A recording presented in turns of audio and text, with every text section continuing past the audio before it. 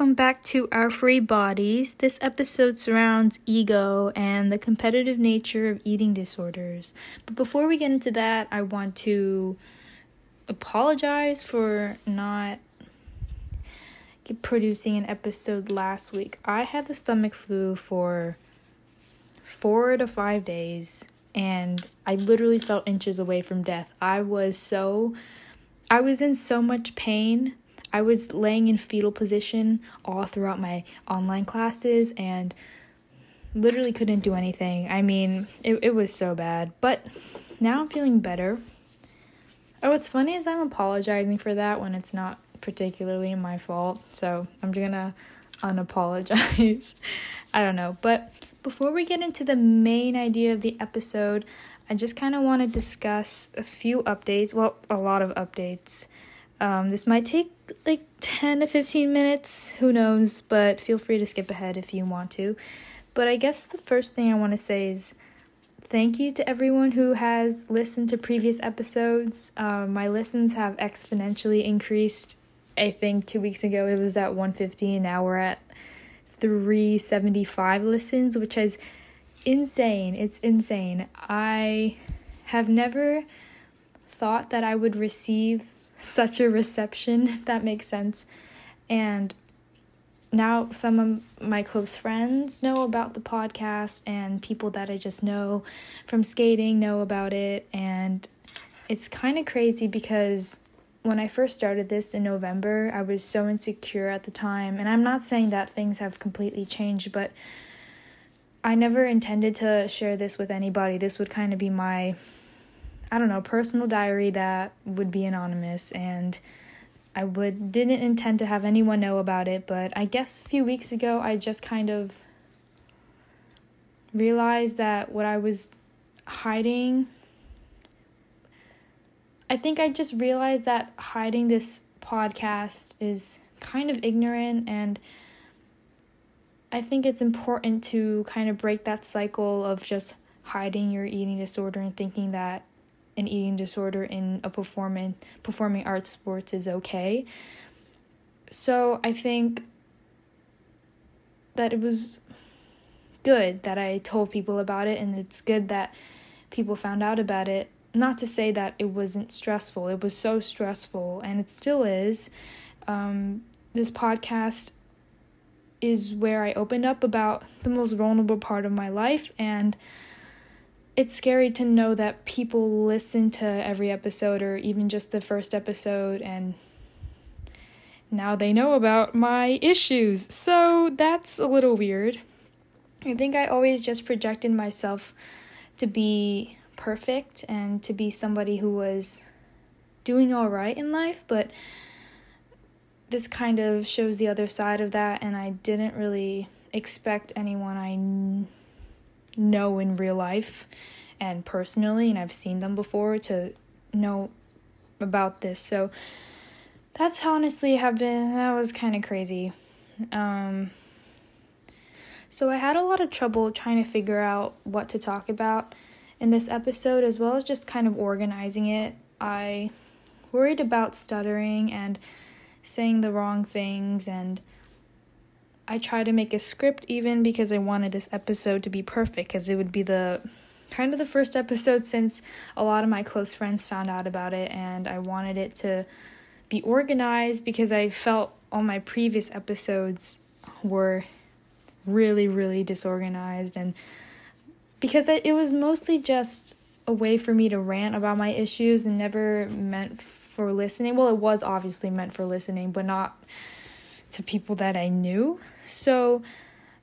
People that I know. So I tried to make everything scripted, but I realized, and also just my friends telling me, that the podcast is good because it's real, and hopefully that feeling of relatability will continue on, and the stuttering is okay, because it takes a long time to edit out the stutters and the ums and the buts.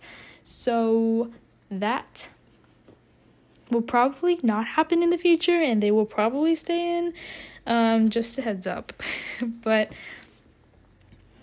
anyways, that was really long, and I'm not even done with my updates. One of the biggest steps I took to kind of promote this podcast was putting this podcast on my main account, like in the bio. That has led to some of my friends finding out about it. That was really weird, but I don't know, I was quite proud of myself because I felt it was such a big step. Like, it seemed so small, but I don't know, maybe I mentioned this before, I'm not exactly sure, but I'm just really happy that I took that first step to promote it and let people know about it. Yeah. Another thing that has been going on in my life is I've kind of taken this practice of intuitive movement. Now, it sounds a little weird at first, but when I thought about it in its broad spectrum, I realized that it was probably the right decision for me. I never had a good relationship with exercise. I mean, part of my mindset in training for skating was that I would be burning calories throughout my training sessions, therefore I would lose weight, and it was never obviously I wanted to get better, but I'm saying that part of the motivation to skate was losing weight, so I realized that is so stupid, but that's the mindset that I have with any exercise. I used to run miles a day, like so many miles a day. I used to do Soul Cycle. Well, I still do, but now I do it with my own intuition and making sure that I'm doing it for enjoyment rather than to change my body shape. It has suppressed exercise and kind of kept exercise out of my life for quite a bit recently. It's not that prevalent in my life anymore, and I kind of just do it when I want to. Of course, eventually, I hope to get back into skating slowly and get back into exercise. This is so weird because I used to do so many things in it, like so many different exercises in a day. I would dance, do Soul Cycle, running, skating, all in one day, every day, and it was so intense, but I always did it for the wrong reasons, so I never truly enjoyed it, and it's always just been a huge burden to me. But I realized that some parts of exercise I do really love, and I'm just trying to focus on that part and expanding that part of exercise in me, not the part where I'm trying to burn calories and all. But I think that that's a good practice for anyone that's in recovery, like not just realizing that you might have a bad relationship with your body and food, but also exercise. And I think people try to compensate eating more in recovery with exercising more, and that's such a dangerous habit to implement. So I think it's important for you guys to, anyone that's in recovery, to, if they're still exercising the way that they used to, or they're still doing it to feel like they're compensating for extra calories, and please think about it and consider intuitive movement. There's a lot of articles about it, and a lot of people who do encourage it, so I think that's a good step to take if you're in the recovery process. I learned that like a few weeks into my recovery process, and it has been pretty helpful lately, and I'm kind of naturally learning that I need exercise in my life and that I can't just sit around and be a potato all day. But I also realized that sometimes the statements that I make on this podcast are not grammatically correct when I listen to them over. There's a lot of run-ons and I don't use tenses correctly, but just disregard that, okay? Yeah. So I'm just looking at, I wrote down a lot of updates I wanted to talk about, but I don't want to literally bore you guys, but I kind of just do this for myself, so you guys just gonna have to skip or deal with it. The next thing I kind of wanted to talk about was friendships. For me, I have an iffy sense with friendships. I don't think that I can really be alone right now. No, I'm not content with myself. I don't appreciate and love myself. Therefore, I kind of have friends to validate me. That's the way I think about it now. I never have a great feeling with... Oh, this is so weird to talk about because people might be listening to this. So generally, I've had toxic friendships before, and currently I think I do have some. And I'm just trying to figure out who is there to make me a better person and who's there to bring me down. Or even just like if their purpose is bringing me up, if I feel uncomfortable with them, then I'm having to learn how to let them go. And I think that the first step to figuring that out is just trying to become content with myself.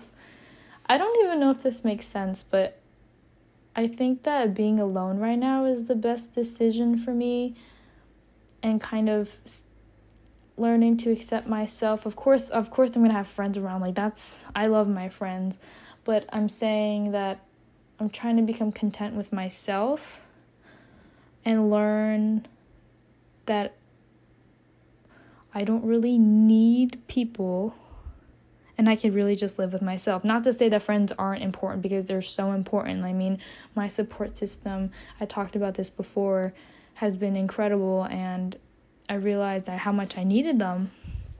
But that's like at this moment. But I'm saying that in the future, I hope that I can find my people that make me feel good. Because sometimes right now with some friends, I feel a little iffy, and I feel a little bit, I don't know what the word is, but I feel exhausted after I spend time with them, or I don't know. It's obviously not their fault particularly. It's more just like me always trying to people please, or me always trying to make sure that I'm good enough to hang out with them. It's honestly such an exhausting topic that I think I might make another episode out of it, just friendships in general.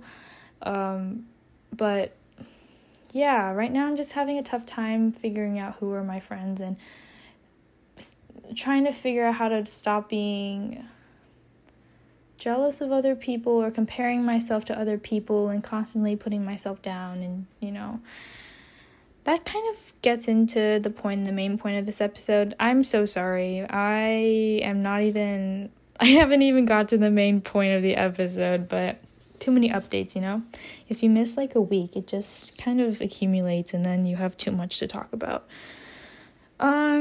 Another thing I wrote down was motivation-wise, I'm doing okay. I'm studying for my APs as I should be. Previously, when I first started the recovery process, I was just laying in bed and I was just sad all the time. At night, it was really bad, and I really just couldn't do anything. But right now, it's looking a lot better. I mean, honestly, I still can't accept myself, and I still hate the way that I look, especially since it's recovery and I'm gaining weight. So it's been a lot difficult to deal with, especially looking back at older photos, even photos from a week ago. I wish I looked like the me from a week ago, if that makes sense. And I'm like, Chloe, that's so stupid. But then I'm like, why can't you just accept yourself now? Because always in the future, I'm like, I wish I looked like who I was now. But I guess that's a psychological thing I have to get over. So that's it for updates. I don't want to keep this so long running. I want to move on to the next part, the main part. So now we're going to talk about ego and the competitive nature of eating disorders. And I don't have anything prepared for this. I don't have great advice, or I'm just kind of speaking off of my own thoughts. And that's technically what this podcast is, because I really don't know what I'm doing.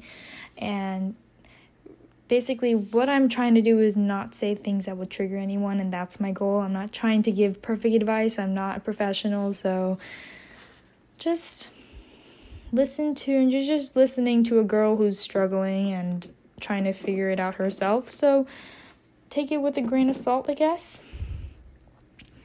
But right now I feel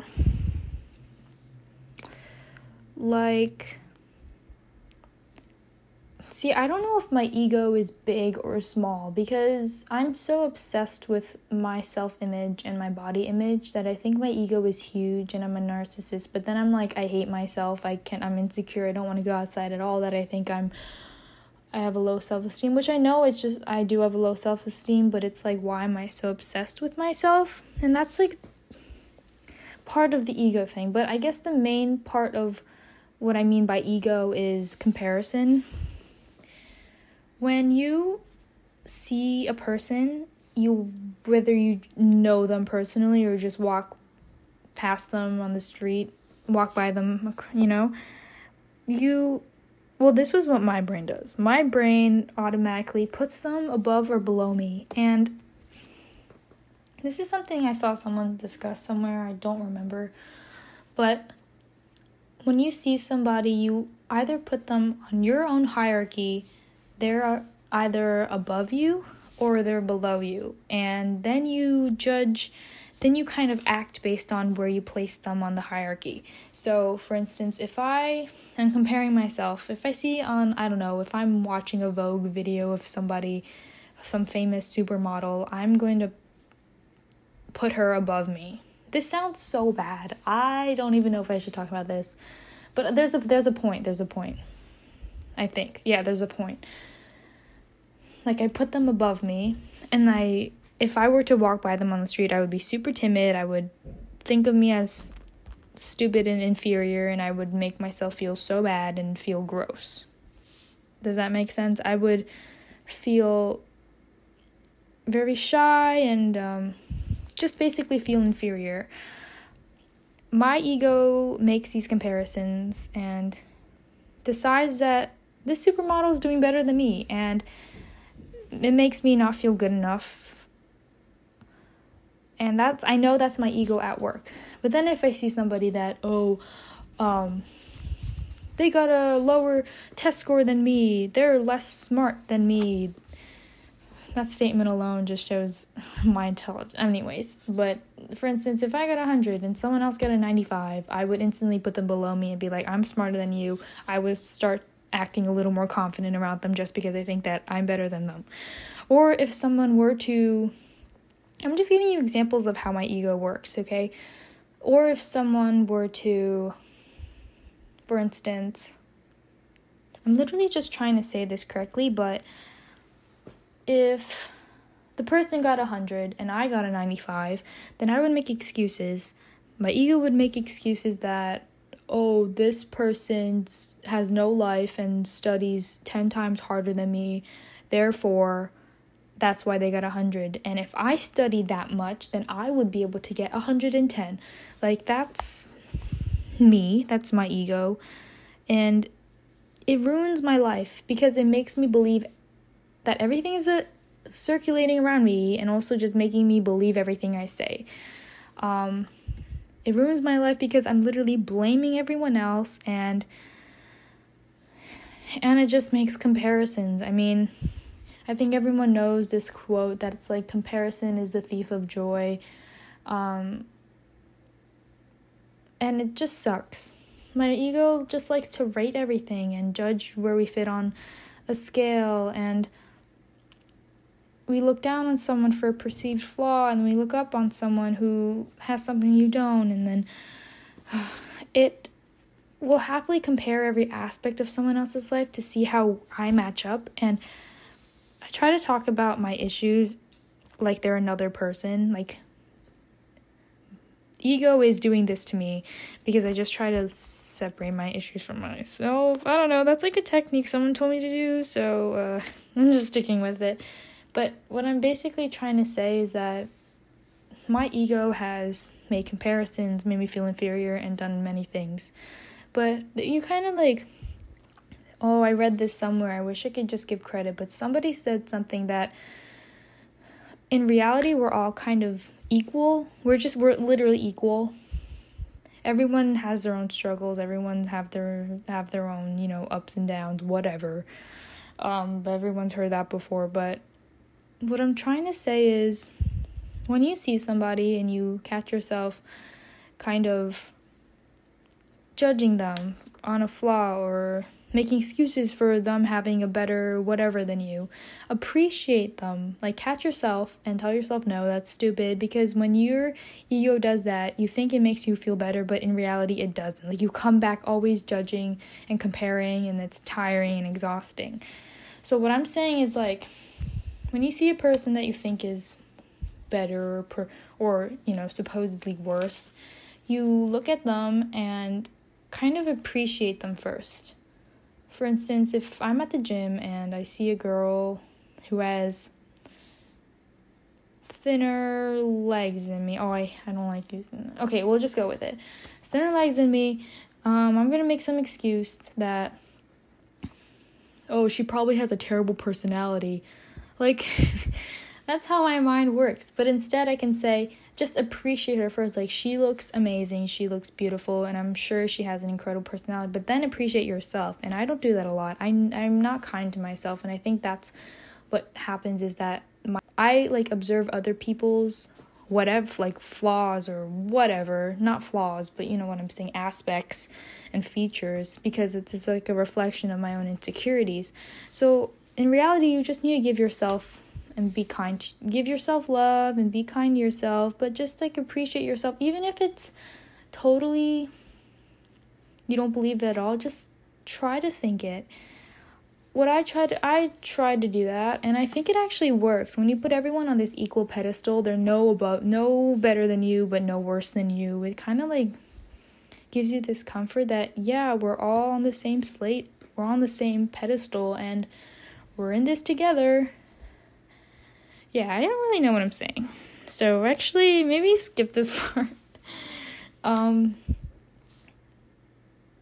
But yeah, hopefully I'm making a little sense that instead of trying to compare and make excuses, try to appreciate the person and try to then appreciate yourself, then move on. And I know that's so hard because I make comparisons all the time, but when you think of everyone on an equal slate and you think of everyone going through crazy struggles but also going through crazy highs, then it kind of makes sense.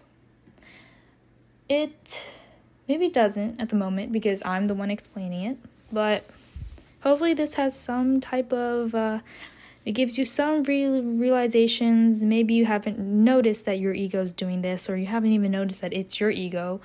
But yeah, hopefully that was kind of insightful in a way. Okay, so the next topic I want to talk about is the competitive nature of eating disorders. Now, as you kind of can see around social media, TikTok, TikTok, Instagram, but mostly TikTok, anorexia is kind of romanticized and seen as the goal. Everyone wants to starve themselves. Everyone wants to, but people don't understand the implications of anorexia and what it actually entails. But basically, it's glorified. The process is glorified. Everyone wants it. It's disgusting behavior, but it makes sense when you match it with the societal standards of our society. But what I mean by the competitive nature of eating disorders is when you mention your height and weight, provide the number, people who are who have an eating disorder will compare themselves to you, and then they will try to do better than you. And what I mean by that, for instance, if I see on TikTok someone's tracking calories or showing and posting their height and weight, I will automatically compare myself to them. And then I'll try to compete with them, saying, you know what, I'm going to go on a month diet and try to beat this person. It's so competitive. There's also a hierarchy, and this one's a huge trigger warning, because not saying that the rest of the episode is not, but saying that this is kind of hopefully not going to sound ignorant, but there is this hierarchy of the eating disorders. I'm going to talk about the main three. There's plenty of others that I want to discuss, like orthorexia and others, but anorexia, bulimia, and binge eating disorder are on a hierarchy. Anorexia is the goal and romanticized. It's pretty much on the top. Bulimia is next and considered failure of anorexia because you're unable to starve yourself and you're unable to not eat. And you end up binging, but then you purge. Binge eating disorder is different. Binge eating disorder is not romanticized because it's at the bottom of the hierarchy. It's when you're unable to purge, unable to starve, but you still try to get to the goal of what anorexia and bulimia want. You still try to be super, super skinny and fit society standards. But you don't purge and you don't starve yourself. This binging disorder is, I'm sure you guys understand, but it's when you kind of restrict and then you go into these highs and you get urges to binge and then you binge insane amounts and the process goes over. It's binge, restrict, binge, restrict. It's just a cycle. But as you guys can see, there is this hierarchy and I hope it makes sense, but it's not exactly realized in the eating disorder world and people don't see it. But then when you think about it, it is there. It's, what's the word? Subconsciously there, yeah. And not saying that people don't realize it, but I don't know what I'm saying. I hope that what I'm saying is making sense. But essentially, it's important to stop putting weight and height on social media. That's the purpose of what I'm trying to say in terms of the competitive nature of eating disorders. Putting your height and weight on social media